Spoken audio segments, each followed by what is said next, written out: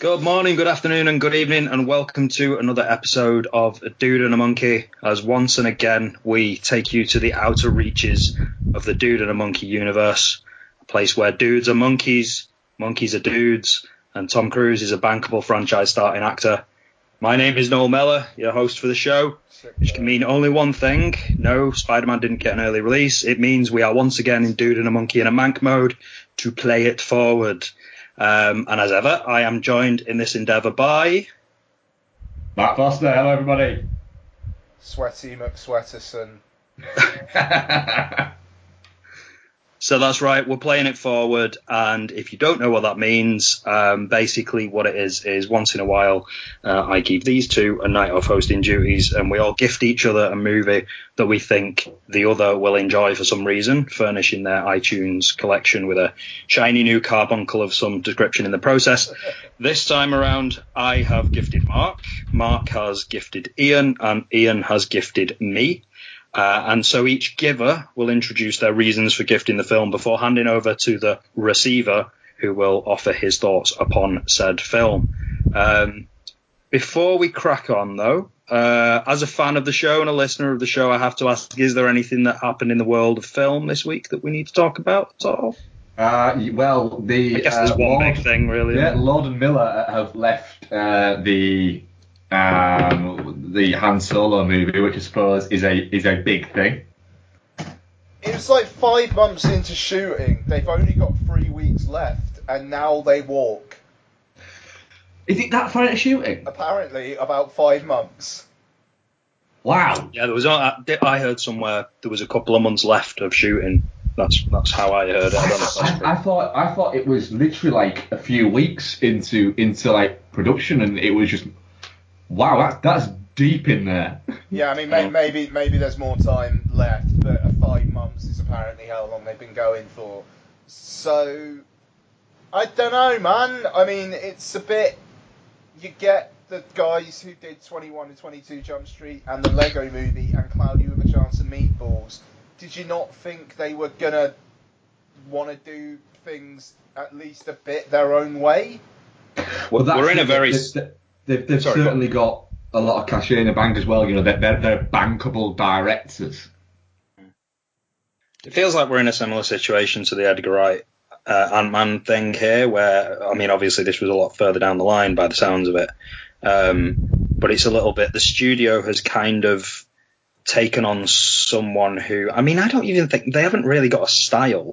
They're just Mental. a bit cheeky, and they will push things and a bit parodical and, you know... A bit zany, and they will mock things a little bit, maybe.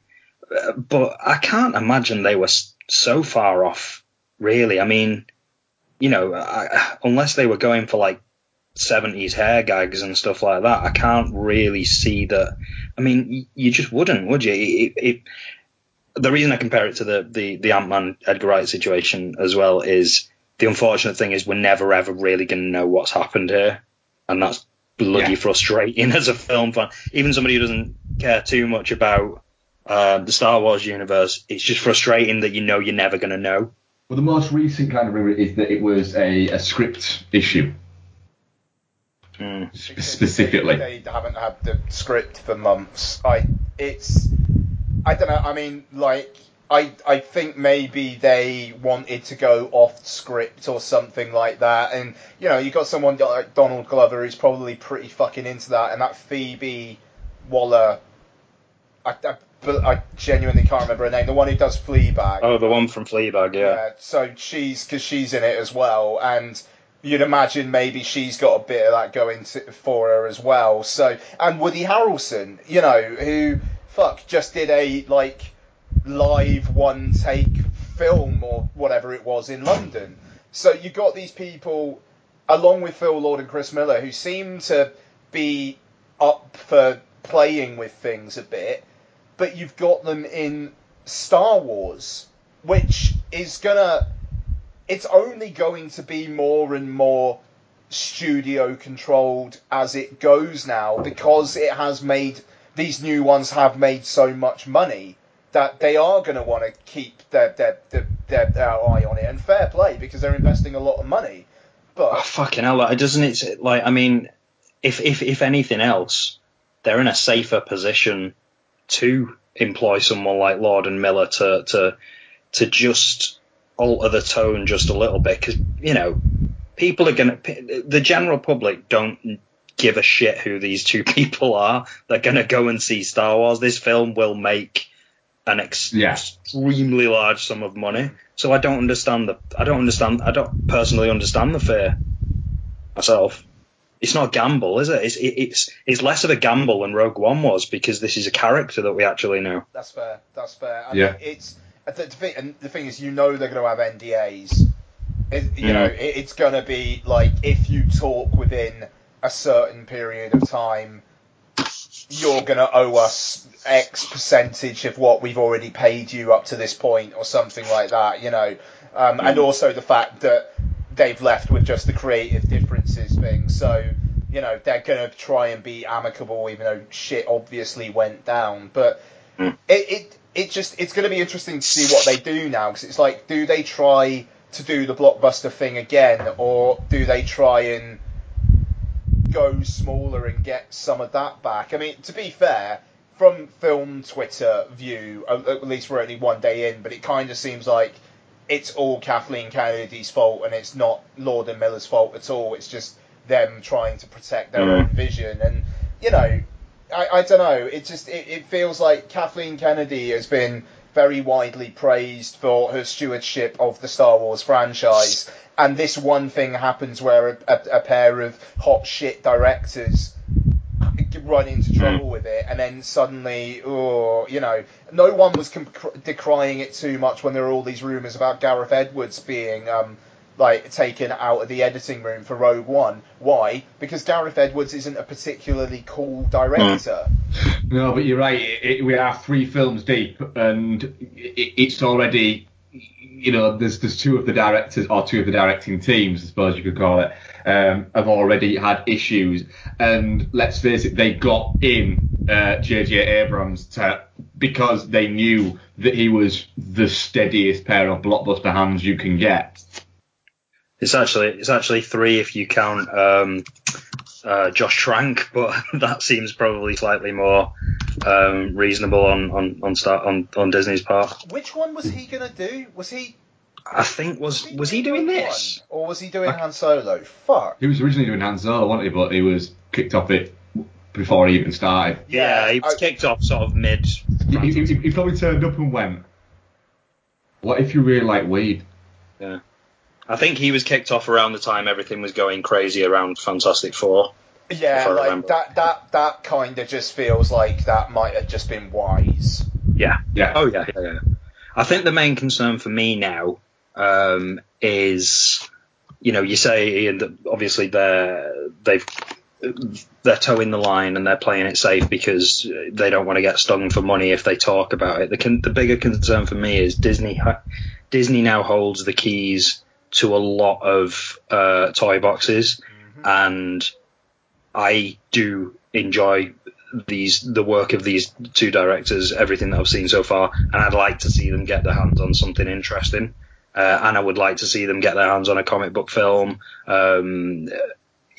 so I hope that they do manage to part amicably with Disney, because there's a lot of stuff that Disney has that they could be good for. Either that, or they just go make the Plastic Man movie, like I said on WhatsApp the other day. Yeah. Make the Plastic Man movie, cast Sam Rockwell. Failing that, cast Jake Johnson, is it? Get that movie made. Somebody needs to make a Plastic Man movie. And Jake Johnson needs a big movie. And Jake Johnson needs, yeah, exactly. Not needs. Jake Johnson deserves a big movie. Agree. Yeah, he needs a shot. He does, because I think we said on a podcast a couple of weeks ago when we were talking to Mummy, he seems like the guy who all he needs is to be cast in the lead role of something big, and that's it. He'll go Chris Pratt stratosphere. Well, that's what prompted me to think of that today, actually. I've always thought that Sam Rockwell would be a great Plastic Man, but he's kind of getting on a bit, Sam Rockwell, now, and I can't imagine he'd want to. And I think, what they would be looking for is somebody, another Chris Pratt. So yeah, why not give it that guy? I think Sam Rockwell would do it if he got to dance plenty. Yeah, and he would.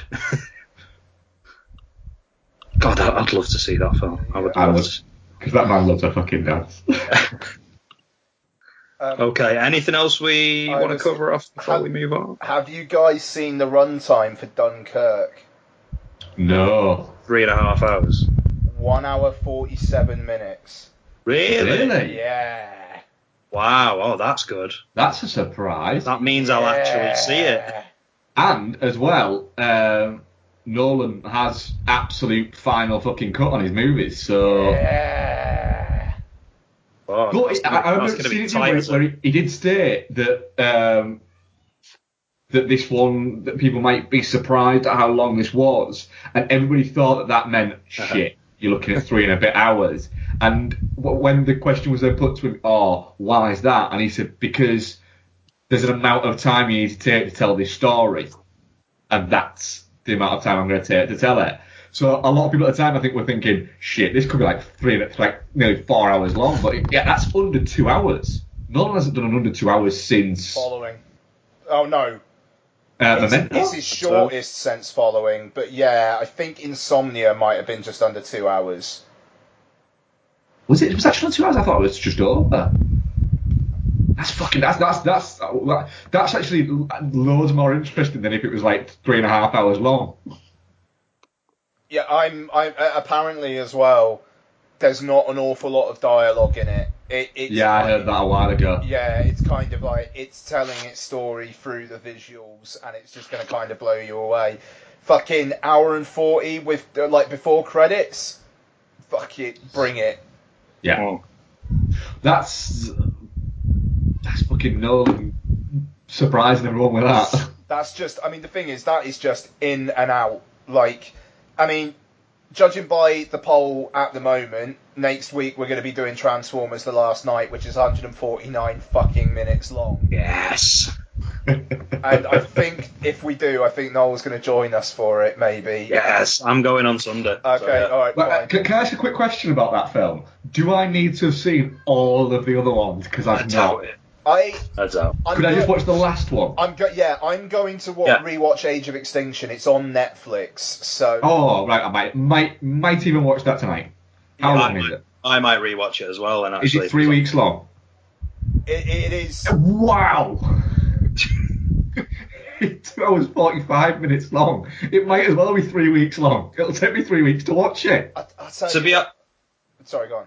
I was just going to say, to be honest, it's in the grand scheme of things. If that's the first Transformers film you see, I mean, I know Ian from a long time ago said that he liked the first one. I've never really liked any of these films, and I'm a huge Transformers fan.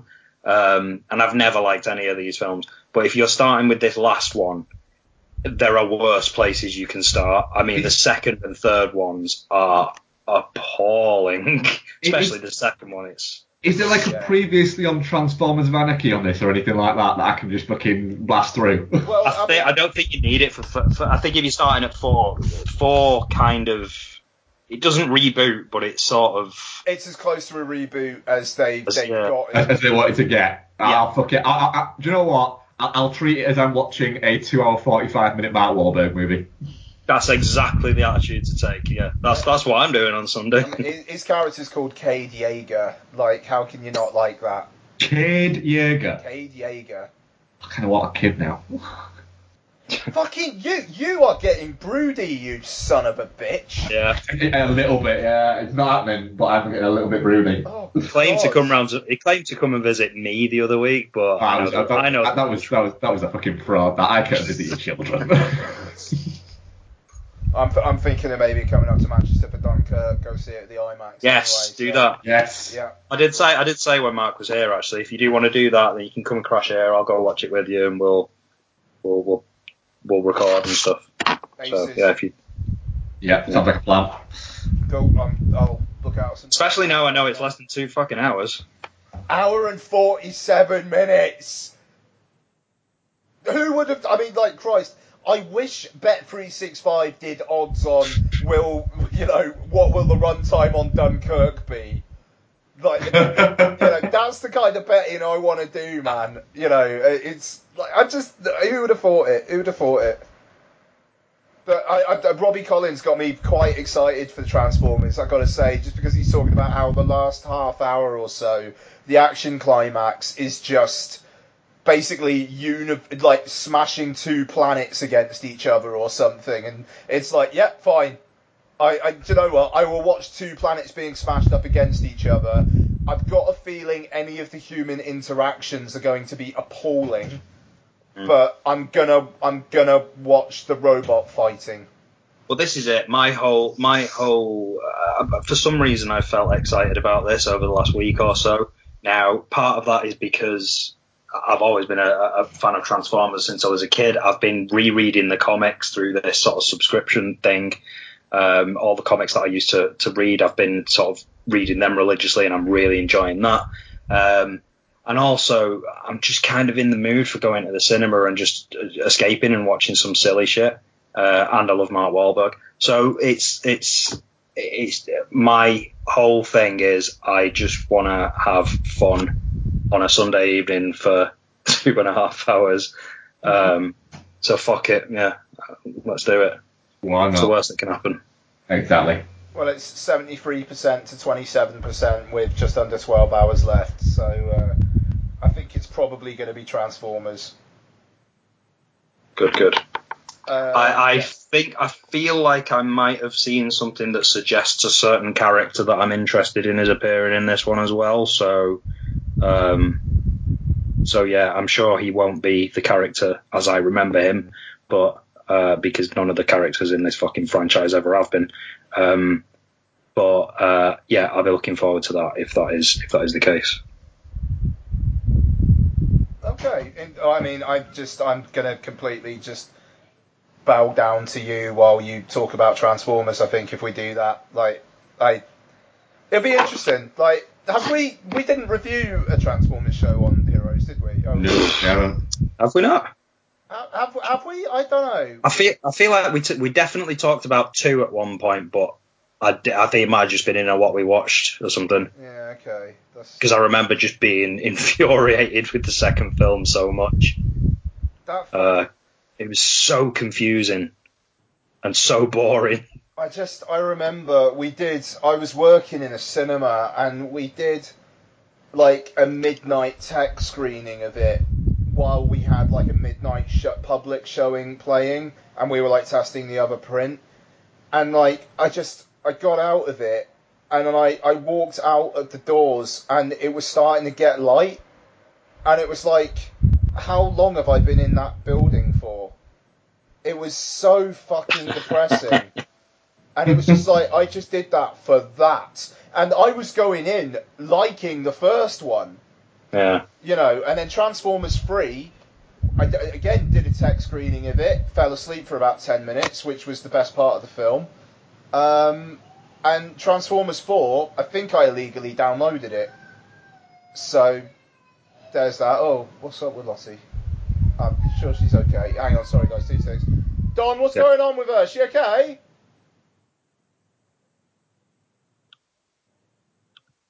Oh, okay, that's weird. Alright, sorry about that. Fair enough. Yeah, but yeah, no, I mean, it's... The thing is, I'm kind of up for Transformers 5, but I've got a feeling it's like having a drunken moment of like, wouldn't it be awesome if I just like tried to, I don't know, something fucking stupid, and then you start doing it, and then it's like, this is a terrible idea, why am I still doing this? Yeah. I've got a feeling 10 minutes in it's going to be that. Yeah. It's like, what if I tried to have sex with this Hoover, and then that's the kind of thing I was looking for. In the middle of having sex with a Hoover, your dick gets stuck, and you're like, fuck, this was a really bad idea.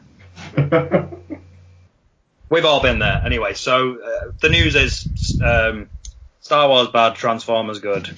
Yes. I think. Who'd have thunk? That's definitely okay. Should we crack on? Yeah, boy. All All right. So, so as I say then, this time around, I've gifted Mark, Mark's gifted Ian, and Ian has gifted me. Shall I start the ball rolling with Mark? Sure. Yeah? Okay. All right. Well, a little bit about the thought process. So there's various ways that we kind of, I'm sure we all have our own ways of kind of doing this and coming up with different things. Mark isn't that easy to buy for, because although I understand and know his taste, I feel quite well and share a lot of his taste. He's fucking seen everything. So he's difficult to pick for in that regard. However, this time around, I took a slightly different approach. I picked something that I had that I wanted to rewatch, that I thought that I'd not seen for a long time, that I thought he'd get on with, and that I thought he'd be able to get some good chat out of, some good discussion out of. So it was less about appealing to Mark's taste, and it was more about, I know this is a good film, and I think there's a discussion around it potentially from Mark. So that was kind of the thought process. And I have picked Black Caesar from 1973, also known as The Godfather of Harlem. One of the reasons that I'm a huge fan of this film is I do like a bit of blaxploitation. I absolutely love Fred Williamson. Larry Cohen is a filmmaker that I've had a lot of fun with in the past. He's done a lot of trash over the years and highly enjoyable stuff he's been involved in too. Larry Cohen's 1973 movie Black Caesar. Mark, what do you think? At first, when you suggested it, I did look at it and think, as soon as you suggested, I thought, I've not seen that. Why have I not seen that? And I looked at it, I thought, is it the movie I think it is? And I looked at it up and went, yeah, why have I not seen that?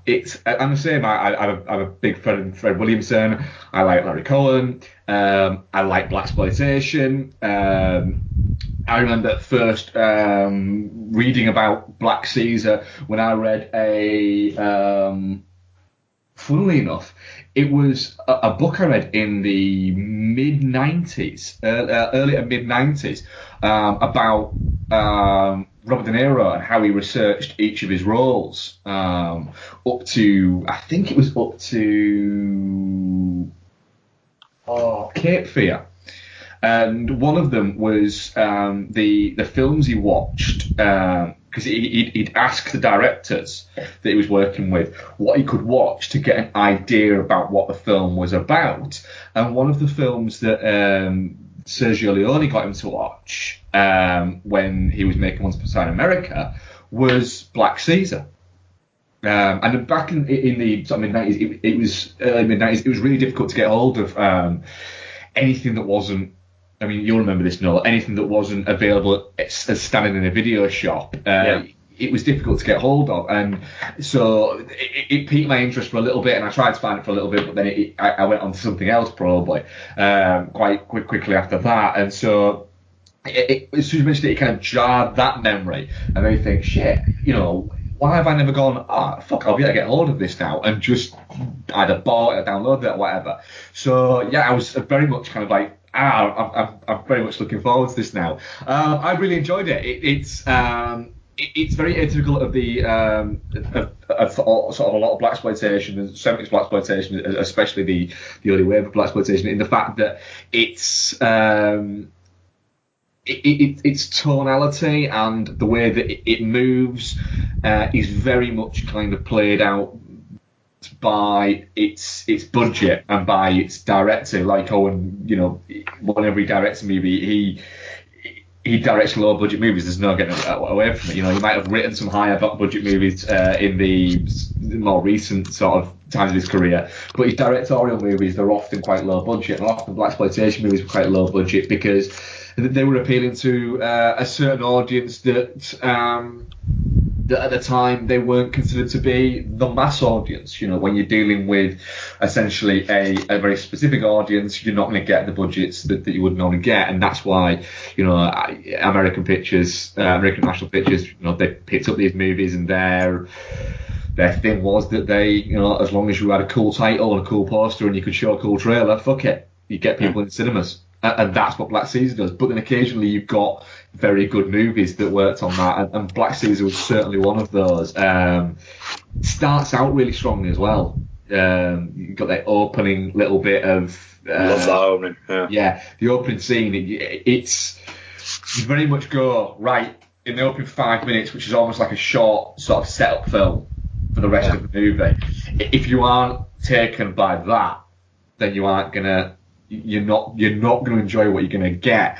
But within that first 5 minutes, I was like, yeah, all right, I know what I'm in for. Yeah, sit back and let it take you over. And it does that. Fantastic performances, great soundtrack. That James Brown soundtrack is fantastic. And it's a really fucking cool movie. There's that as well, That's the thing that you have to take a lot away from this. And I was watching after I watched the movie, I watched a kind of interview. One of those interviews where you don't actually hear the questions that are being asked. You just hear the responses. With Quentin Tarantino talking about his love for blaxploitation, and obviously Quentin Tarantino talking about movies in any way is always fascinating because the guy has such energy and passion, and he's talking about it and just going on about how cool it is and how much fun it is and how it made him it was the first movie he'd seen with Fred Williamson that he was like, fuck it, that's the guy, that's the coolest guy I've seen in cinema, and he's even cooler than fucking Shaft, and he's doing all of the typical Quentin Tarantino bits, and you look at going, he's right. Yeah. And I think that the thing that I like about this as well, being a fan of Fred Williamson, is it's early Fred Williamson as well. Fred Williamson, he'd done a couple of lead performances before this, Hammer, and another film that I'm not going to mention because of the title. Legend of Charlie, let's just call it. Yeah. So I mean, this is kind of quite early on in his career, and he looks young. And he's not doing the exact sort of, Fred the Hammer Williamson stuff that he does much later in his career. But he's a bit more fresh faced, and you can believe that he's somebody sort of discovering himself, and sort of, learning to be a badass and figuring out ways to sort of, get around the white black divide by just doing his own thing. And he's absolutely brilliant. He's in I can't remember the name of it now. An Enzo Castellari film from the mid '80s, which was where is it? I can't remember the name of it. It's just completely. I can't remember. But yeah, you see sort of later on in his career when he's a bit deeper voiced, and he's a bit more gruff and stuff like that. He grows into a slightly different kind of badass, and I'll take Fred Williamson over any of the sort of blaxploitation actors. He's absolutely fantastic, and he's fantastic in this as well. Yeah, absolutely. He's got such an energy, and it's an interesting character because he's not. He's cool. He's quite calm as a character, and he only has his moments where he cracks towards the end of the movie, and when he starts to get angry. Yeah. And the other thing as well is you say that it's a low budget movie, and yes, it is a low budget movie. The one thing I've never been able to understand is 1973. James Brown is peaking, and this is a full-on James Brown soundtrack. You can't imagine now. I don't know who the equivalent sort of black artist who's at the peak of his powers would be. I know Kanye or something. You can't imagine Kanye West doing an Asylum film, a soundtrack for an Asylum film or something. It just seems odd that they would have such a low budget for the film, but then have this sort of, monster of funk and soul to do an entire soundtrack for. I mean, the strange thing is that behind four, exactly. Yeah. Exactly.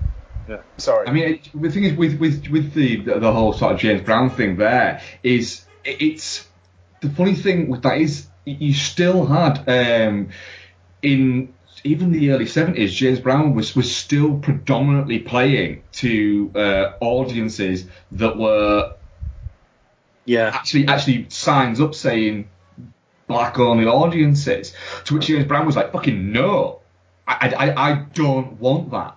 Why is that even a thing? I want, if white folks want to come in and watch me, white folks can fucking come in and watch me. I don't want to be knowing James Brown, that probably had less to do with removing the racial divide and probably just more to do with cash. Oh yeah, that's probably it. He probably did say, white folks, they'll come and they'll spend money on drinks, and the brothers were. Is it Bronx Warriors? Yes, it's Bronx Warriors. It's not Bronx Warriors. Is it Bronx Warriors? It is Bronx Warriors 1990. It is. Yeah, I'm getting mixed up because there's a third Bronx Warriors film, which isn't the third Bronx Warriors film, and that's what confuses me, and I get them all mixed up. But it is. It's 1990, the Bronx Warriors, and he plays the sort of leader of a gang in that. And he's excellent in that. I think it was actually that film that turned me on to first of all Enzo Castellari, but also Fred Williamson, and from there I went off and watched a bunch of blaxploitation films that I'd not seen, including this, and also Three the Hard Way. I don't know if you've ever seen Three the Hard Way. Yeah. Oh my God, Three the Hard Way is good. It's better than this. It's Three the Hard Way is just fucking incredible. Excellent. Yeah, So you watched it as well, then, Ian? Yeah, God, yeah, I did. Of course, I did. I mean, I was with it until he raped his missus. Yes, that bit is a little. That's a bit that doesn't transfer to modern times as much as maybe it was alright. He's like, I don't care, I'll rape you. It's like, whoa, shit. Like, okay, so he's acknowledging that it's seen as a no-no, but he's just going to go and do it anyway. I was kind of surprised by how the music seemed to influence the music of Black Dynamite, and primarily in the way that sometimes it was telling the story of the film. Like, literally, there's that funeral, and James Brown is singing "Mama's Dead." Yeah. And which was I almost felt parodic, even though it obviously wasn't. And they use it in a very specific way there as well, because there's no suggestion that Mama is dead until you're just suddenly at a funeral and you're hearing James Brown say, Mama's dead. So it's like, oh, right, okay, well, I'm caught up. But it was almost like they forgot to film a bit where like the mum dies. So it was just like, right, James, can you just do us like a 20-second sting just talking about Mama's dead? Sure, yeah, why not? I mean, it felt like that. I mean, it's I had fun with it, don't get me wrong. But yeah, I was well in until then. Like you say, Mark, the mini movie at the start is great, and the way he's building up his empire and just like fucking over the white man and whatnot. But there is a bit of a disconnect between him on the rise and him on the fall. It's very much he's on the rise, he's on the rise. You don't get any of him really being on the top at all. It's just straight away it starts falling. Yeah, he does very much. It is a rise and fall movie. There's no, like you said, there's no him having fun or him being the boss. It's just he's getting up to be the boss. Oh wait, we're a few years in the future, and then he's getting taken away. And this is my fundamental criticism that I have of this film this time around.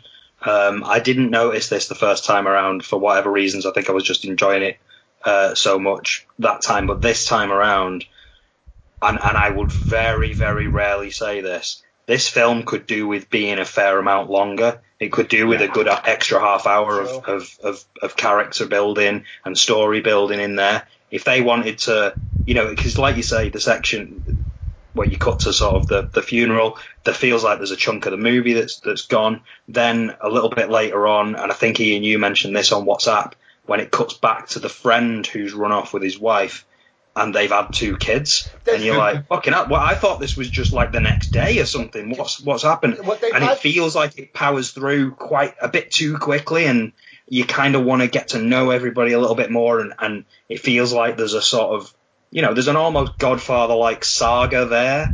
but they don't play it out. They just crack on to the next thing. They've had, because there's the scene where they've just had the baby, and the guy's in there, and he's like, right, you're gonna fucking steal that shit and sleep with him, otherwise, you know, we're gonna do you for X, Y, and Z.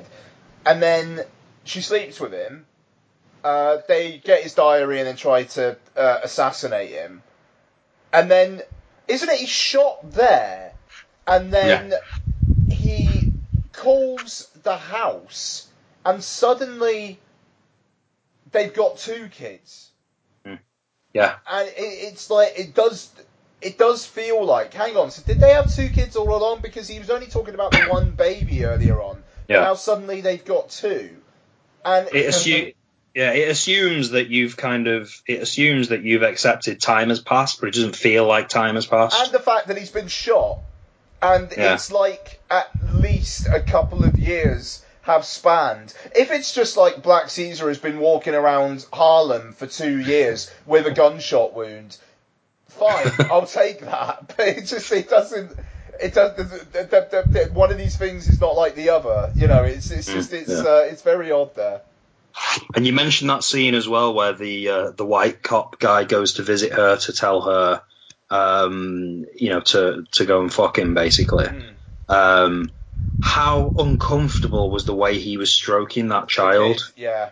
Oh my God. I don't know if that was intentional or not, though. I was just sat there will you put that child down? Because it's freaking me out. Yeah. Just like weirdly stroking its face/head. You can see the child was like, what the fuck is this? I went to stage school. Like, who is this guy? He's fucking honky stroking me. So, yeah. Yeah, it was a bit weird. Are you completely right that it could do with being like an extra 20 minutes, half an hour longer, which would still make it an easily watchable runtime, but would kind of fill in the blanks a little bit. It's a very classic story, and it's a classic story that this time around has been done within the framework of blaxploitation, and I feel like that classic Godfather styling to it could have been applied a little bit more and made it a bit more of an epic. And, you know, even down to the fact that you get that he's been, looking out for his best friend his entire life because it tells you, but you never really get that sense. I mean, you see him early on because he's the kid with the glasses and, you know, he's going to be the brains of the operation and that type of thing. You never really get the feeling that they've been through that much together. So when he sleeps with his wife, you're a little bit like, well, yeah, that's just because you just sent that guy, who, as it turns out, is your best friend, off to go and live with your wife in a house in fucking and look after her and stuff like that. It doesn't feel. I don't know. There's so much that could be fleshed out. So much. What's quite interesting about it is Black Caesar is kind of influenced or based loosely on a 1931 film called Little Caesar. Which strangely enough, that was a Warner Brothers movie, I think. And then United Artists made. It's not James Cagney. I feel like I've seen that. It's I think it's Douglas Fairbrass. But then that United Artists response to kind of that being really popular was to make Scarface. Yeah. Which of course then influenced Scarface, the 1983 movie, which you also have the friend thing, but it's with the sister and things like that. So there's a lot of kind of influences, and there's a lot of that. It's a very classic gangsters movie in that sense, and the rise and the fall kind of thing. There's a lot to be taken from these movies, and it shows how each of them you can almost trace them all back, because each of them is borrowing from this, because that's borrowing from that, because that was influenced by that, and that was influenced by this. And everything's bad that, and it just shows that you can put a pin in early gangster sort of movies when they sort of became popular around the sort of late 20s, early 30s, and you can pretty much go, right, well, they were really popular then, and then they basically, once you had the Code of Ethics came in the mid-40s, then you had running through up until sort of like the mid kind of 60s, and then the gangster thing wasn't really as much, movies weren't really as much of a thing, and they started to come back in the late 60s, early 70s, and then we had a big wave of them, between, 72 and, the sort of the early 80s. You had a 10-year passage where they were popular again, and then they went out again, and then, now, then you had the, in the early 90s, which we'll come to later on in the show, you had the gangster movies that were based again, like the blaxploitation movies. There were the new crop of heavily black youth culture movies, and then it moved, that kind of segued us into the very sort of Boston centric gangster movies that we've got now. Yeah. And it's funny as well, I never realised before that there was actually a sequel to this, Hell Up in Harlem, which I've heard of, but I didn't realise was a sequel to this. Right. Directed by Larry Cohen again, starring Fred Williamson again, starring Gloria Hendry as his wife again. So it does sort of pick up the story, and which obviously as well, wasn't it? Sorry. Yeah, apparently, according to this, it was, according to IMDb, it was the same year, but obviously that can't be. But, I mean, they cranked out movies at all sorts of rates back then. So yeah, I'm going to check that out, because I'd heard of Hell Up in Harlem, but I didn't know what it was. Certainly didn't know that it was a full-on sequel, which is interesting, because knowing that now makes the ending to this feel a little weaker, maybe, just because there's a suggestion that he's sort of ashes to ashes a little bit. He's kind of, do you know what I mean? He's been killed by the very people that he was in the place where he was born. But obviously, apparently, he is not dead. So I'll tell you what, don't read the about the film on iTunes for Hell Up in Harlem. Kind of seems to just basically give you a summary of the entire fucking plot. Oh, does it? Yeah, shit. All right. Well, yeah, it's $2.49 to rent on iTunes. I'm all over that. To be fair, I agree. It definitely kills the kind of the power that the ending has. But like, just the title. I mean, the cover art is basically Fred Williamson with it's a bit Bondy, isn't it? A gun, and just a bit. Yeah, it is very Bondy, isn't it? Yeah. Like, I'm up for that. I think I'll be watching that as well, actually. Yeah. Definitely. Looks like his dad's back in it as well, but he's wearing a pimp hat. Yeah. So that's interesting. Yeah. I'll be honest. His dad in the picture I'm looking at, it looks insanely like Samuel L. Jackson. Don't tell Samuel L. Jackson that, he gets upset about that type of thing. It could be Larry Fishburne, but it might be Samuel L. Jackson. It's the soundtrack for this. Oh wait. Oh. Is it Morgan Freeman? No, it's Samuel L. Jackson.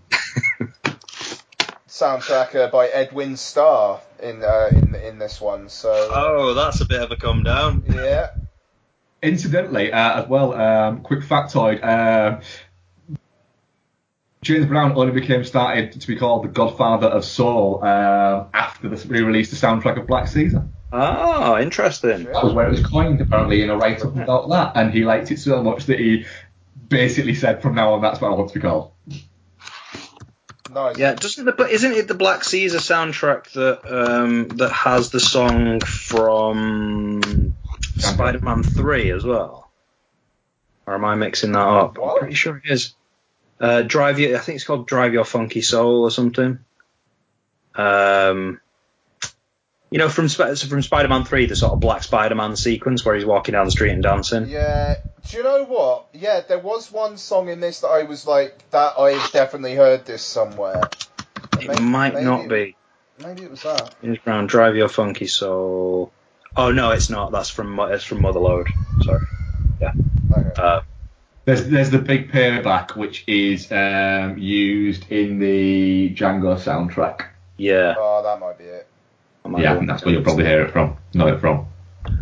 Okay, well, sounds like it was a hit all round. So, Mark, you would pay that forward then? It's a film you'd recommend? Absolutely, yeah. If you're into your blaxploitation movies, then, and you've not, you probably will have seen it, but I'd give it a heartily recommend. Yeah, I was very happy with my time with it.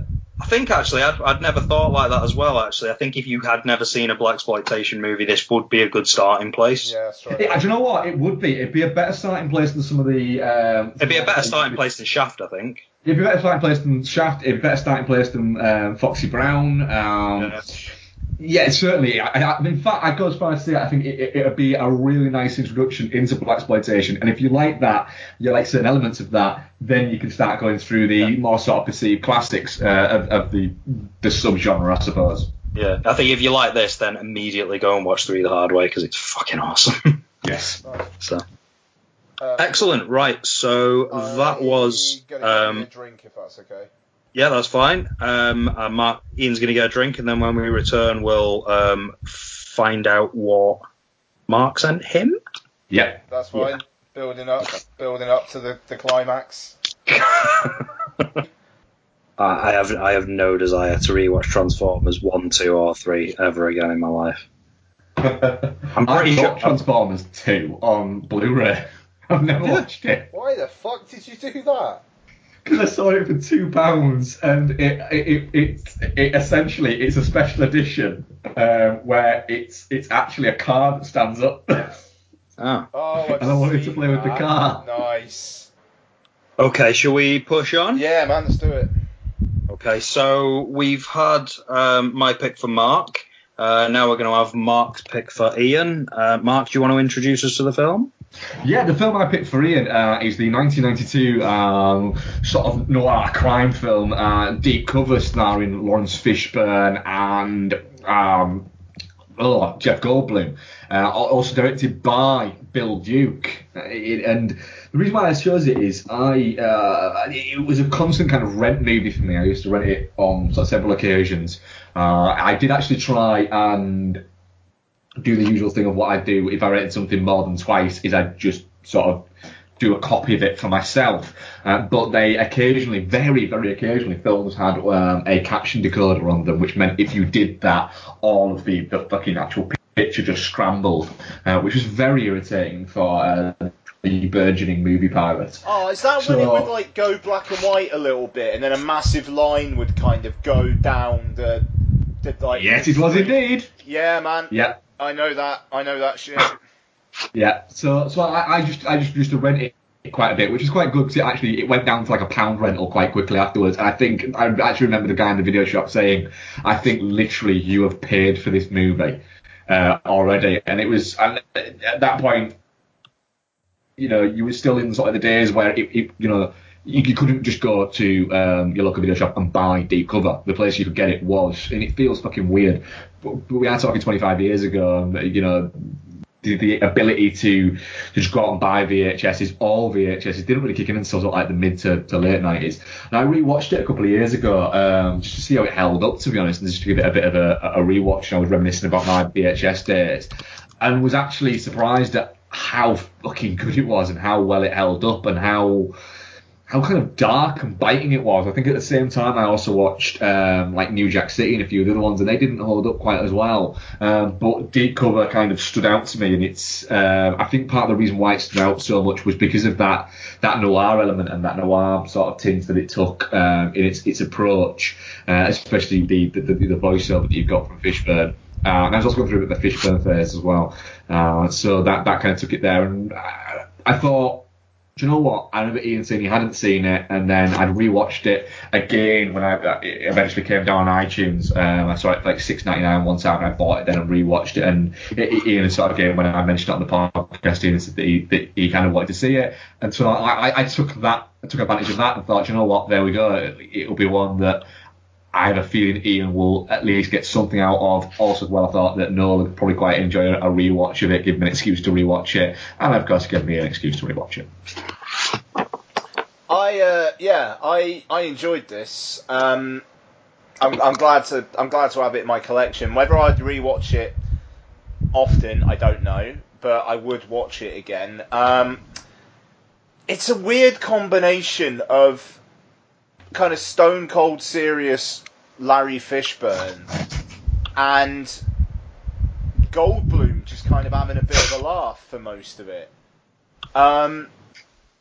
Even though Goldblum Intense is a kind of a weird thing, and he on occasion with this, I think he really does well. Like the scene where it like they in the voiceover it just says like I was having a great time, and then it all started to go wrong.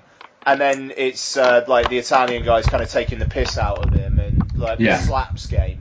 That was really good. It was like, what the fuck is going to happen here? I can't tell where Goldblum is going. And it was kind of a shame that it kind of feels like he goes up to a point, but then it's like, oh shit, actually this is about Fishburne's dive, so then they have to focus more on him and like starting drinking and doing the coke, and then he's the kind of like Goldblum's the more rational one, and it's like that kind of change of pace. I suppose it's where this film was going, but Goldblum lulled me into a more entertaining kind of mood. I mean, the bit where it's like he's coming out of that girl's apartment, he's like, I don't know what it is about balling black chicks, and it's like what? It's I will watch this version of Goldblum all day long.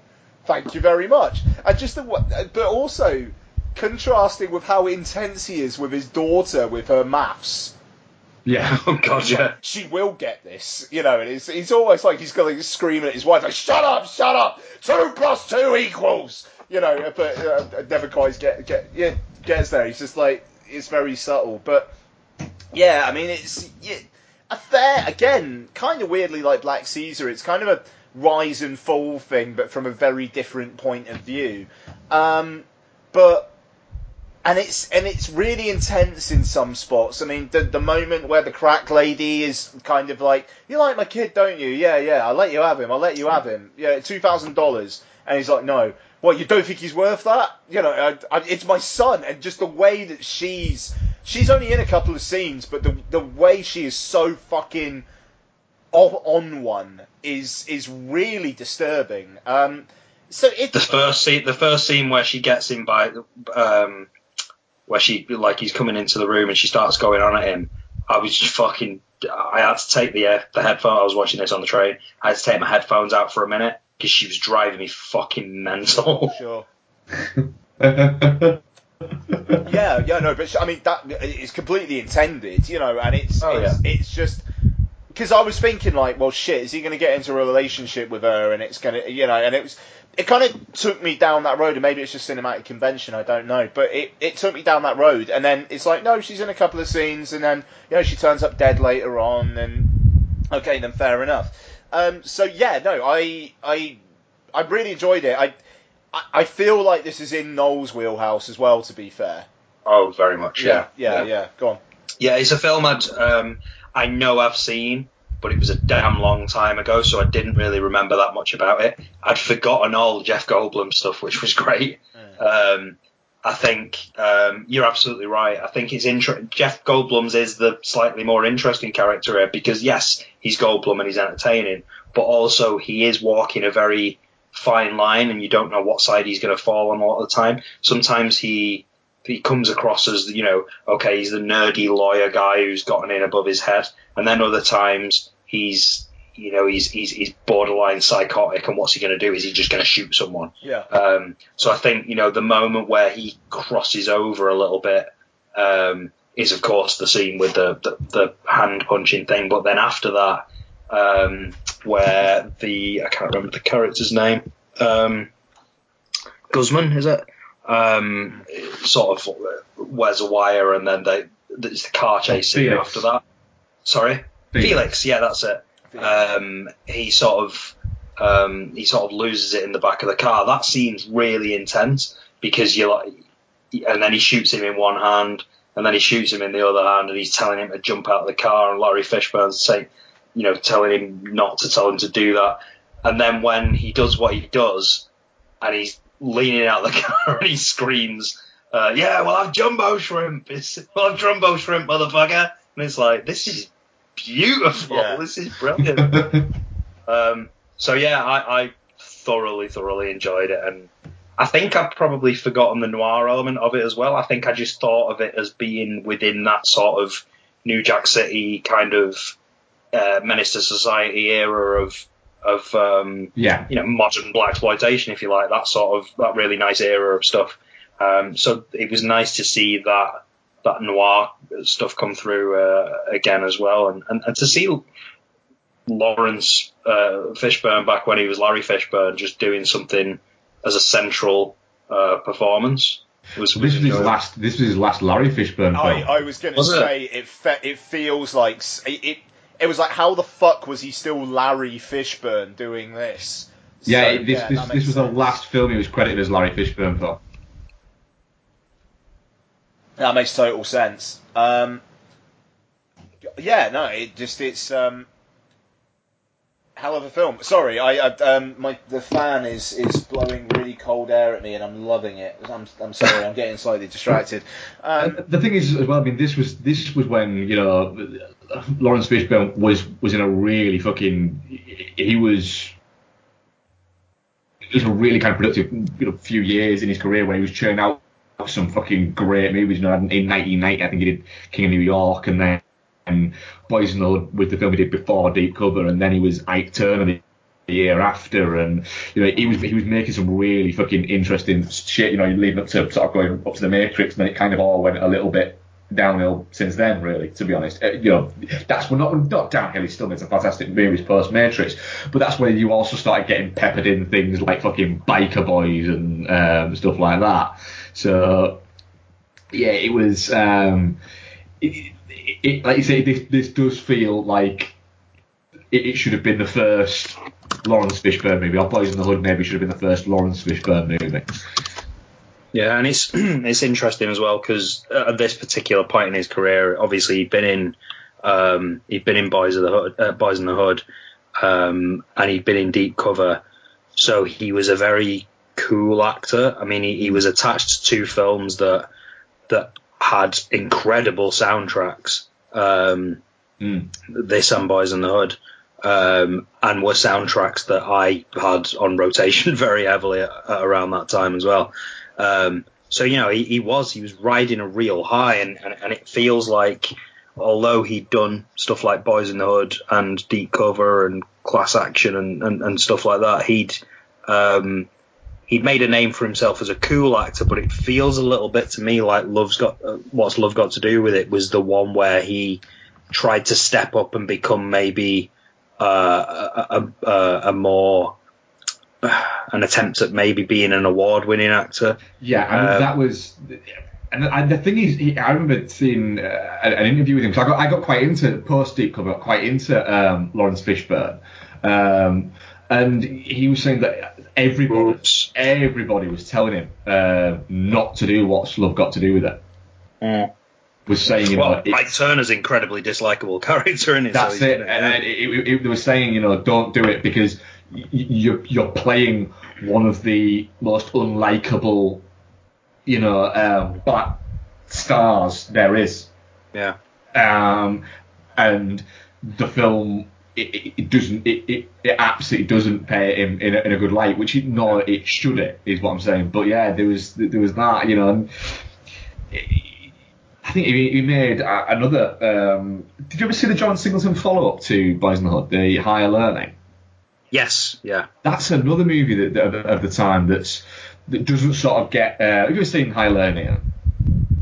No, I haven't. It's cinema of this ilk is a bit of a blind spot for me, to be absolutely honest with you. And it kind of feels like something I should rectify. I've never seen Boys in the Hood, so it should see Boys in the Hood. Certainly should see Boys in the Hood, yeah. So but here's the cast. Here's the cast of Higher Learning. Omar Epps, Kirsty Swanson, Michael Rappaport, Ice Cube, Jennifer Connelly, Tyra Banks, Cole Hauser, Busta Rhymes, Lawrence Fishburne, and Gwyneth Paltrow. That's a fucking mix. Gwyneth Paltrow's in that. Yeah, Adam Goldberg's in there as well. And it's all set around a college campus where Lawrence Fishburne plays the professor, and it's all about race relations and campus rape and sexuality and all things like that. It's a fucking really intense movie. Yeah. I seem to remember it at the time. I seem to remember Higher Learning as well being the one. I mean, I don't know about theatrical releases or anything like that, but I seem to remember it being the one where it almost felt like, okay, we've had Boys in the Hood and that did well, and we've had this and that did well. This is the big one now. It seemed to have that sense of it, and I don't know if it lived up to that, because it's certainly not one people talk about as much as Boys in the Hood or New Jack City and Menace to Society. But it had that sense about it that this was going to be even more of a crossover than Boys in the Hood was. I might be talking absolute bobbins here, but I seem to remember it got a write-up in the New York Times about there's an early scene in the movie, there's an early rape scene in the movie, which isn't actually particularly graphic or anything like that, but the fact that it was dealt with in a non-graphic way and this just happens, and this happens a lot, and the film kind of deals with that and says this happens a lot, that kind of gave it a lot of bad write-ups, which kind of hindered it quite a lot, especially in America. And what the thing is, at the time, it wasn't like a movie came out at the same time. Higher Learning came out in America, and it was like 6 months until it came out in the UK. So a lot of the press the UK got from it was based on the press that the Americans had for it. Right. So that kind of, it ended up being, like you say, it was the one that they were pushing, and it was the one that they were saying, look, this has got fucking shit to say. It was plus 2 hours long, etc. But then, it was John Singleton. It was his big, it was the big movie that he was going to do, which was going to deal with not just black-centric issues, but overall issues of youth culture. And it just it pissed too many people off. Mm-hmm. So it was it was dead before it arrived. A little bit in certain circumstances, yeah. And I think that Lawrence Fishburne said previously that he just thinks that that era of early Clinton white America just probably wasn't quite ready for this movie. No, and I think it was a time where what was happening with rap music as well was there was a lot of fear around. There was a lot of fear around, like, all of a sudden white parents were worried about their kids listening to black music, and that was happening a lot, despite the fact that NWA had come in an awful lot earlier and Ice-T had been around for a really long time at that point. At this point, Ice-T was coming out and saying, white people, you should be worried because your kids are listening to this, and white people were listening to that and saying, oh shit, we should be worried about this. I think this 1995 would have been around the time that, I'd have to check, but I would guess that would be about the time that Home Invasion by Ice-T came out, which was, the title track is about, two things. It's kind of the idea that someone can burst into your house and assault you, but actually, because it's Ice-T, the theme of that is, I am in your house assaulting your children with my violence and stories of truth, sort of thing. So it sort of makes sense that people would have been reactive to that, I think. There's also a great scene in Higher Learning of Busta Rhymes when a party gets shut down and he's talking to the cops outside, and all he's doing is every time a girl walks out, he's just looking at them going, oh, man, look, oh, God, hit that. And he's basically saying that, and the cop is just nodding at him, and he's going, oh, and he looks so upset. He's also called Dreads in it, I think. Do you think he knew he was on camera at that point? No, I don't think he knew he was in a movie. No. So, anyway, I've just babbled about a completely different film for 5 minutes at you. Yeah. Apologies for that. Okay, so Ian, anything to add on Deep Cover? No, good, man. Enjoyed it. I'm happy to have it. Good. Excellent. Definite pay it forward then, by the sounds of things. I think we're all agreed on that. So let's move on to the third film. The third film was a choice from Ian for me. Ian, if you would like to explain what the fuck. You would like to explain The Greasy Strangler? Did you both watch it? Yeah. Fantastic. Right. Okay. I didn't rewatch it. I just wanted you two to watch it. So I only watched it a few months back, to be fair. So The Greasy Strangler. Okay. This is the editor of Empire, Terry White. It's one of her it's her favourite film of last year. And it got a lot of word when it came out. It was like a big kind of draft house thing in the US, and Ben Wheatley, I think, produced it, if I remember correctly. And so I was intrigued by it, and I watched it, and I just thought, I need Noel to see this. And what better way to get Noel to see it than to force it into his iTunes collection? That is what this podcast is for. Yeah. So the thing is, I quite like The Greasy Strangler because it is Lynchian and John Watersian in its undiluted, this is what the director wanted to do. This is absolutely no compromise. I'm going to let it literally all hang out cinema, which is fairly rare in this day and age. And is that a good thing? Is that a bad thing? Let's discuss. But it's fair to say that in today's cinema you'll never see anything like The Greasy Strangler. No, that's true. It's so The Greasy Strangler, as I pointed out to you again on WhatsApp while I was watching this, because I was ready for this. I had seen the trailer a long time ago. I think we discussed it off somewhere. I seem to remember seeing the trailer and thinking, this looks fucking mental. I'm sure I could have fun with this. I'm sure I could have a good time with this. It passed me by since then. It must have just crept out and I didn't see it, obviously. So I was aware of it. I had not really heard any opinion on it, I don't think, since then. And it was a Friday night. I was sat downstairs. Claire had gone to bed. I had a few beers. I'd had a long week. I was ready to have the kind of experience that I was expecting from The Greasy Strangler. It was probably about 5 or 6 minutes into it, during a conversation between the two lead characters, Big Ronnie and Big Braden, the father and son characters who this all centers around, that I realized that this was definitely going to go one of two ways. And I said on the WhatsApp group, I said, this is going to go one of two ways.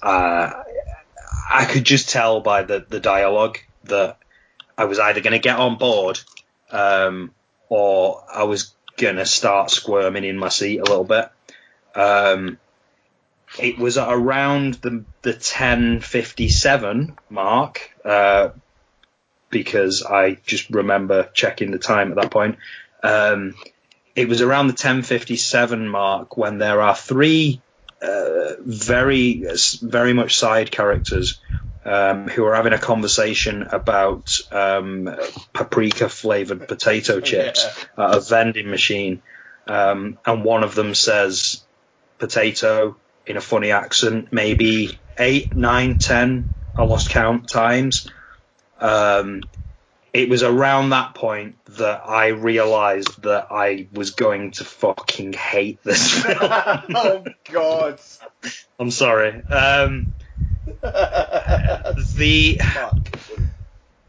thing is I remember checking the time at 10:57, and then I checked the time again at another point, and that was at around 17 minutes. And then I thought, all right, well, I'm just going to try and crack on with this. and then I checked the time again, and it was 33 minutes. And then I thought, right, well, I don't want this to become a thing, but I think it would be quite interesting if I kept a log of when I did check the time on this. So, anything to get you through it, though. Anything to get you through it. These were the moments that I checked the time: 10:57, 17 minutes 20, 33 minutes 43, 43 minutes 16, 61 minutes 3, 72 minutes 3, 76 minutes and 1 second. And I think from there I was probably drunk enough that I just kind of saw it through. The problem that I have is that it's not that it's, in my opinion, it's not that it is Watersian or Lynchian or no compromise. It's that it wants me to think that it's all those things.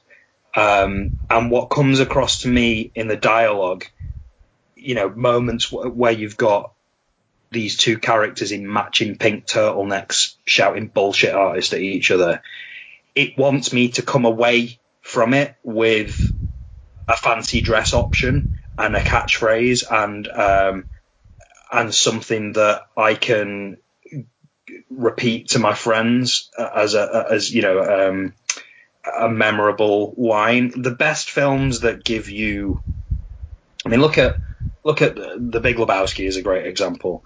The Big Lebowski is a film by some directors who made something with love, which is naturally funny and naturally charming and has a million catchphrases that people still cite to this day.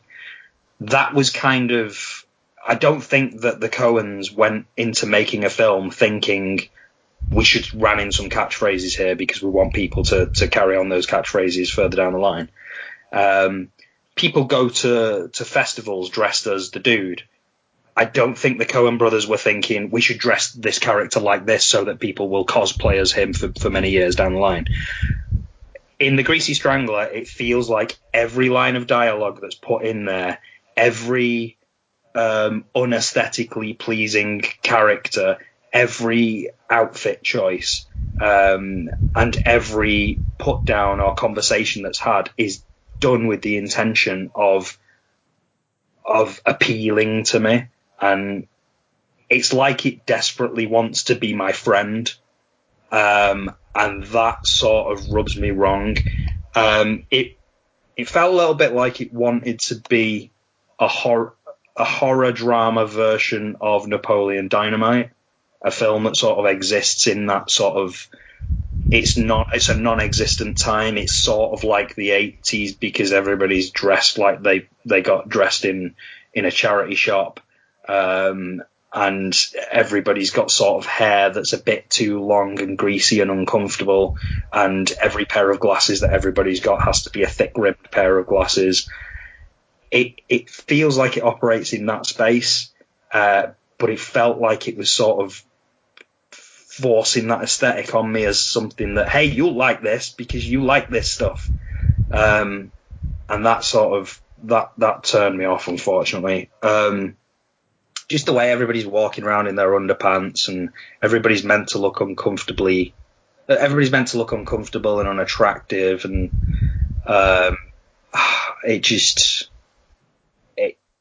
it sent like, it was like nails on a chalk, on a blackboard, on a chalkboard, or whatever the phrase is, at times with, I like to put my tongue between the ridges because of the salty goodness. And it's like that they all of a sudden start having a conversation about ridged crisps because you can put your tongue in them for the salty goodness. And it's like, fuck off. Like, just fuck off. So, I guess there's moments in there that, it's a film that's doing two things. It's a film that's doing the sort of indie drama, South by Southwest hit kind of thing. And I think there's moments in there like that are interesting. But then it wants to be a cult film with a sort of horror aesthetic at times as well. So you'll see the main character of Big Ronnie walking about with his cock out, or wearing some sort of lycra thing which has got a window in the front where you can see his cock, and he's sort of like gyrating to some ridiculous electronica sort of soundtrack, because it wants you to evoke some sort of Carpenter-esque thing. So there's even a moment where he dresses up as a character that looks like he's dressed as John Carpenter. So I don't know. It just felt like it was trying to be. It felt like they wanted the next big cult hit written in quotation marks on the poster, and I'm just of the feeling that that's not something the film should decide. That's something the audience should decide. So yeah, I'm sorry. We've had a good show so far, but I really didn't like it. Well, I fucked the dog on that one, didn't I, boys? But you know what? I'm glad that I watched it. I am glad that I watched it, because can you ask for things to be removed from your iTunes library? Maybe that's the thing. No, and I wouldn't have it any other way, because now every time I glance past it, there'll be a little shiver of discomfort down my back, and you know what? That's probably what the director Jim Hosking would want. So there we go. I'm interested to hear what Mark thinks. I'm fucking fascinated to see what Mark thinks, to be honest. He's going to say he liked it.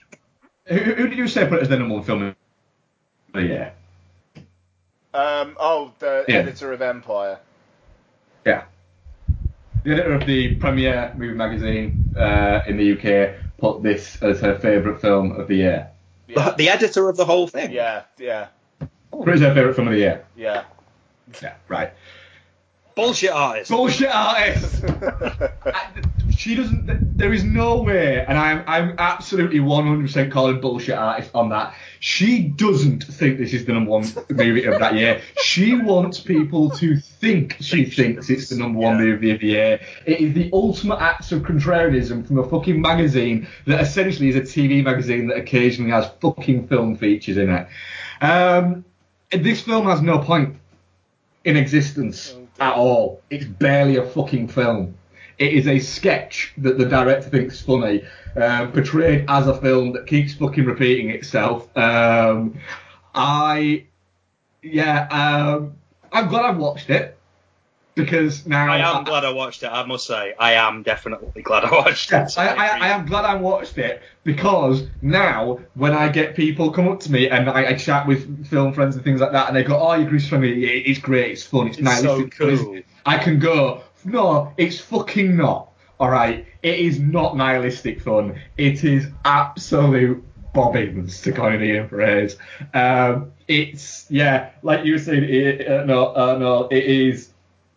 It's a director wanting to do things to try and seem shocking rather than doing shocking things, and that's what fucking grated on me. It is uncomfortable to watch. It's pretty icky to watch. It's pretty disgusting to watch.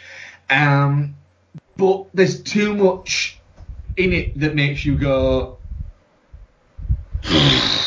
really? We get it. He walks around with his dick out. Stop showing me it. I get your fucking point. And the grease thing, and this needs more grease, and everything needs more grease. It's just, right, fine, I get it. I get it. I can absolutely see how some certain people could have a good time with this movie. I absolutely can see. I gotta say, I liked the repeated bits of him in the car wash. I'm sorry. I was just going to say I liked that, yes. Do you know what? I didn't mind that one shot being used over and over again. I thought that was all right. It made sense. It felt a bit Edgar Wright-ish almost, like just that sort of quick sort of flap, flap, flap, flap, flap. So, yeah. Yeah, that I was fine with. But the fact that, it's set in some other weird fucking universe where everybody's a bit dumb and not not quite there. I think everybody talks to each other like a child. Like everybody speaks like they're 8 years old, and it's just weird. It's just like, and not weird in the good way. It's just like, why you No, and this always takes me back to the whole fucking thing of the way that it's. David Lynch said after he made Inland Empire that the beauty of digital film and digital photography is that he made Inland Empire on a set of cameras that he went to a fucking store and bought, and that was amazing. And he said that the great thing about digital, and numerous directors said the great thing about digital is, like the VHS movement of the 80s, was that it opened up movies to be able to be made by anybody. Anybody could go out and make them. That was a wonderful thing. And I cannot disagree with that more. It's not a wonderful thing. It's not, because occasionally you get somebody like Jim Hoskins will go out and make this movie. And that is the problem with anybody who has an idea should go out and make your movie if it's the movie you want to make. Because I don't think this is the movie he wants to make. I think this is a movie where he's gone, do you know what? This is going to get attention. This is maybe they'll get attention. And I think that's the problem. I don't think it's necessarily that, the fact that anybody can make a movie now in the same way as VHS allowed anybody to make a movie back then. I think the problem now, the situation in the 80s was the situation in the VHS era was very different. The situation there was you could go out and make a movie and get it funded and it exists outside the Hollywood system. The situation that you've got now is that you can make a movie that attempts to do a certain thing and have it play at festivals like South by Southwest, and then the world will decide, not the world, there's a certain part of the internet that will decide that that's a hit and that deserves a quote on a poster, and that's the new South by Southwest hit, and then all of a sudden then that's like, oh, check out how cool this is. And it's like, well, no, that's not how the VHS era worked. There was an awful lot of films that were made. A lot of them were shit. And now we can go back and pick through those and go, you know what? Actually, this one was pretty good. This one's shit. This one's shit. But you know what? This one actually was pretty good. But now it works the other way around. There's probably an awful lot of movies out there that are interesting, that are good, but we're not getting to see them because fucking clowns like the editor of Empire are talking to us about this shit. So that's where the problem is. I feel. Yeah, I'm agree. Like I say, I'm glad I watched it. I'm glad it's not in my iTunes library. Usually whatever we cover on here, I buy. The Greasy Strangler, I thought, no, that's on Sky Go. I'm gonna give it a go on that, and then if I like it, I'll buy it. But I didn't. But then again, I'm a little bit funny about food-related things. Oh God! All right. Well, that's gonna That's like I can't even watch people eat.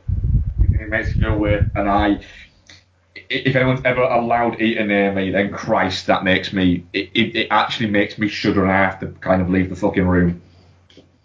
But on that as well, I mean, that's the whole sort of the idea of Grease being this. I mean, I rewatched the trailer of it today. And at the beginning, it says, on the sort of the Green Band trailer sort of thing where it says scenes of a whatever nature, it says on there, it contains scenes of a greasy nature. And then within the first sort of 5-10 minutes of the film, you've got the main character of Big Ronnie, and he's saying something like, oh, I wonder why they don't put more grease in coffee. Maybe people should have grease in coffee. What do you think about greasy coffee? And they're just talking about grease. And it just feels like, all right, the director Jim Hosking and probably his writer friend Toby Harvard probably went to college together, and they've probably got a little in-joke about grease. That it's probably a little thing that they say to each other. And they've hooked this whole film around this little in-joke that they've got. I'm completely making this up. This might not be true.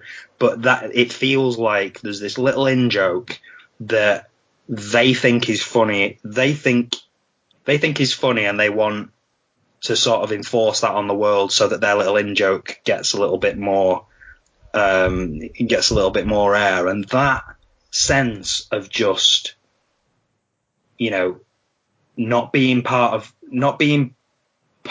the collective joke, but having it enforced on you because we think this is cool and we think this is funny, just sets my teeth on edge. Like, and it comes back to the main thing that I'm saying is that it's less about a film that is cool. It's less about being a low budget film that is cool and that is charming, that is funny, and that does have something unique going on about it.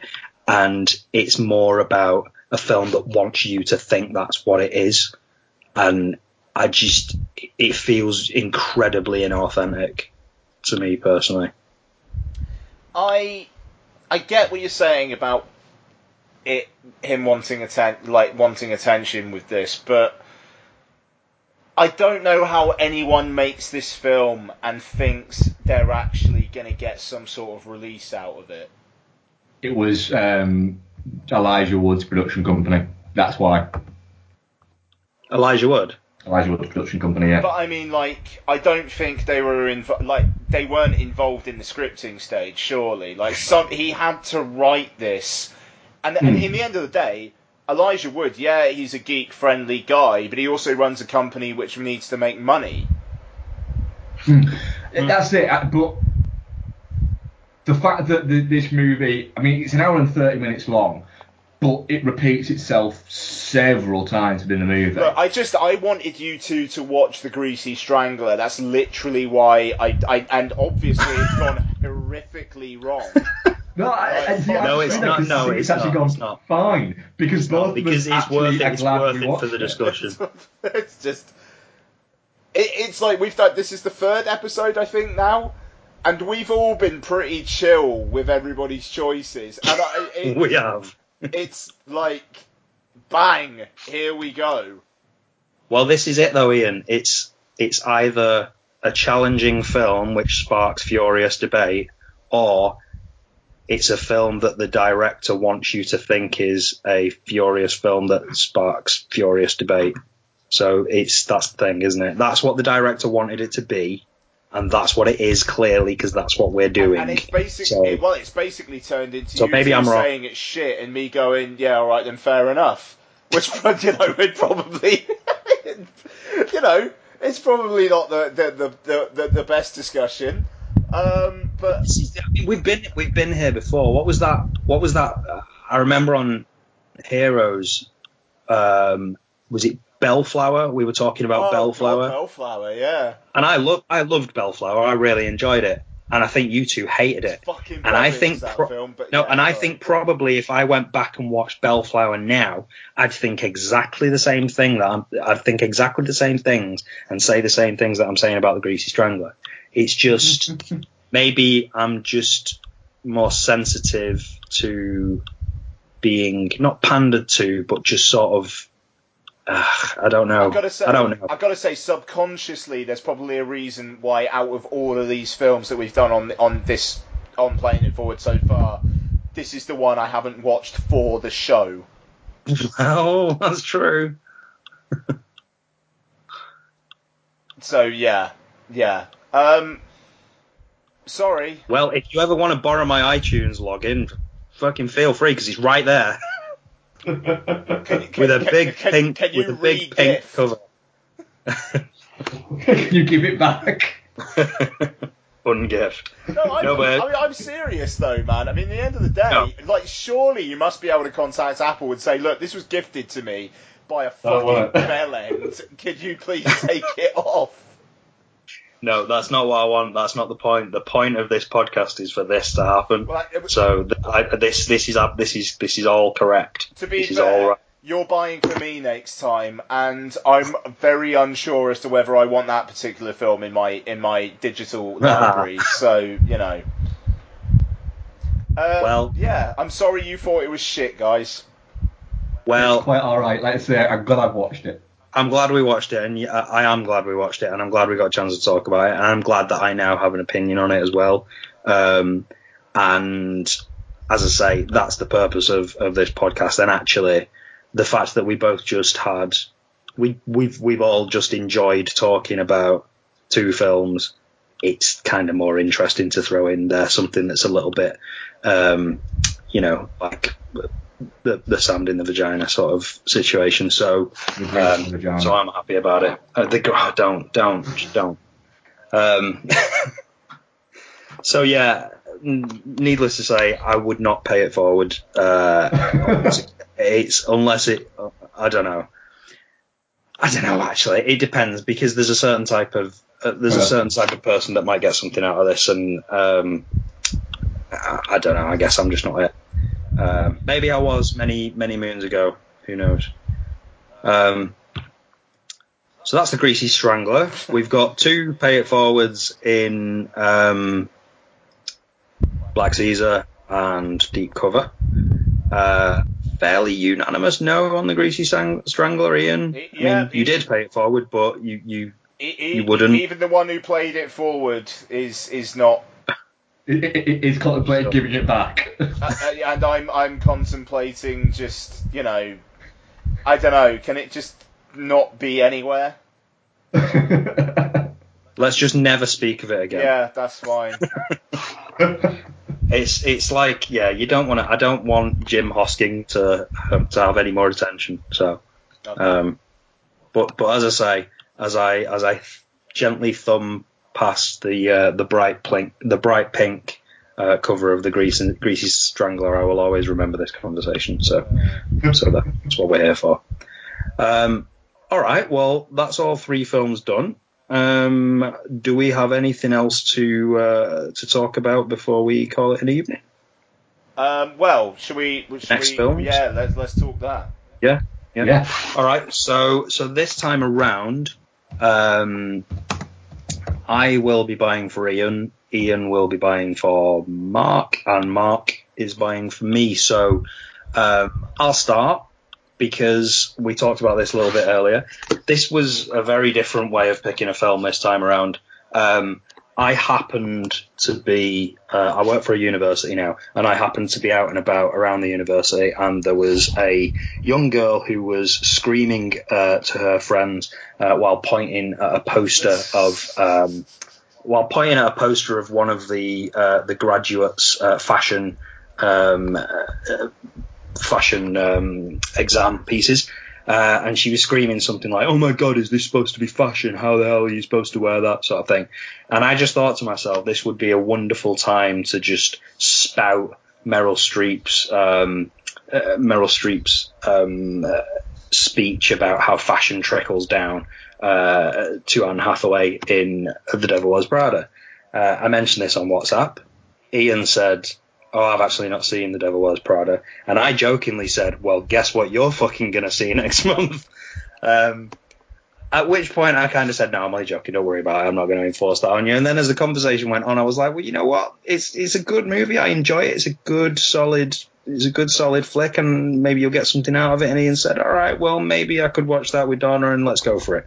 So I'm going to be sending The Devil Wears Prada to Ian once this show finishes. Ian, you've got something very different for Mark. Yeah, I do. So over the last few weeks on the regular show, we've been doing Twin Peaks recaps, and I've been continuously referencing the Howell Ashby film Being There, and Mark's been kind of saying yep, and kind of. I was aware of it. I realised that I'd not actually seen it. It's just like I think I literally said what the plot was, and I almost said what the ending was at one point, because I say you won't see the ending coming. So, yeah, Mark's not seen Being There, so I am gifting Mark Being There, which is only available in standard definition on iTunes. So, it's going to look horrific, guys, so let's get ready for that. But it's a really, really interesting film. Peter Sellers is really good in it. I'm going to rewatch this because it's a good film, I promise. Excellent. Well, I've not seen that either, so that's good. Fantastic. And Mark, you are buying or have bought for me, so what is that and why? I have got for you The Last Unicorn, which is a 1982 animated fantasy film by Arthur Rankin and Jules Brass. And it stars the voices of Alan Arkin, Jeff Bridges, Mia Farrow, Angela Lansbury, and Christopher Lee. It's a film that I had as a kid, to be honest, and it's. I know that you're partial to your kind of 80s dark animation, and this is what this is. It's certainly. It is technically animated. It's a PG, so it's not like an adult animation movie, but it is very dark. Yeah, is what I would say about it. And I was actually in the car and I jokingly mentioned something about The Last Unicorn. Said, I should pick that for no. No, Becky said, you should pick that for no for his next. What is it? And I went, no, I don't think. Wait a minute. Actually, yeah, I think I could. And I'm glad you did. It's funny because you're dead right. The sort of, I love sort of early to mid 80s kids films that are a little bit dark and a little bit odd. I don't know why I've never seen this, especially stuff that is in animation. So stuff like Rock and Rule or Star Chaser, The Legend of Orion. I do really like stuff like that, or Fire and Ice, that type of thing. So I feel like I've heard of this, but it's one of those great films that's just been lost to time a little bit. So I'm really looking forward to it, and I can probably watch it with Charlie as well. So that'll be interesting. I would think you probably could. Yeah. I will say, I googled it earlier on, and there were articles about how it was like nightmare fuel for kids. Oh really? Yeah, you might just read. I might watch it on my own first. What I would say, is watch it on your own first, and then possibly judge and watch it on China, because there is. Yeah. One of the whole things is where the unicorns have gone. Let's say a Red Bull. But it's he's not. I have a feeling. I'm hoping they're both gonna like it. To be honest. Yeah. I'm fucking. Yeah, I mean a few years. Yeah, a few years. I'm certainly of the mind that kids should experience this stuff early on and build up a defense mechanism, because I know I did, but he's still 3, so it's not. There's no rush on that. So yeah, I'll watch it on my own and we'll take it from there. Excellent. Well, that was our show, and that will be our next one. Not too sure when that will be. I guess, is there any bad weeks coming up? There's probably going to be a week in July. Yeah. I couldn't tell you when, but I'm sure there will. I mean, we've got Spider-Man: Homecoming, we've got Dunkirk, we've got War for the Planet of the Apes. I think late July would probably be fitting. So between Spider-Man and Dunkirk and Transformers, and then another episode of this, then you're not really getting rid of me anytime soon, I suppose, are you? No, we're good. Yes, excellent. I'm just gonna have a quick look now if fucking the FDA website would stop being a fucking bell end. Right, what's July? July. Where am I now? Spider-Man. Right, 21st of July is Dunkirk.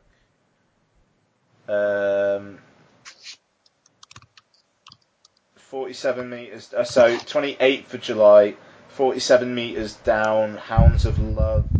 Oh, The Big Sick. I actually want to see that. We'll find something. Something. It'll happen. Yeah. It'll happen. Excellent. Yeah. Excellent. Right, well, I guess that means it's time to close the portal to the extended Dude and a Monkey universe, or damn you, for another month or so. Watch this space. That was Play It Forward, and we'll do it again soon. So I guess it's bye-bye from me and bye-bye from everyone else. Bye-bye. Bye. We'll just have to do 2 episodes in a week at some point. It'll be fine. Yeah, fuck it. Can you do that? Nice.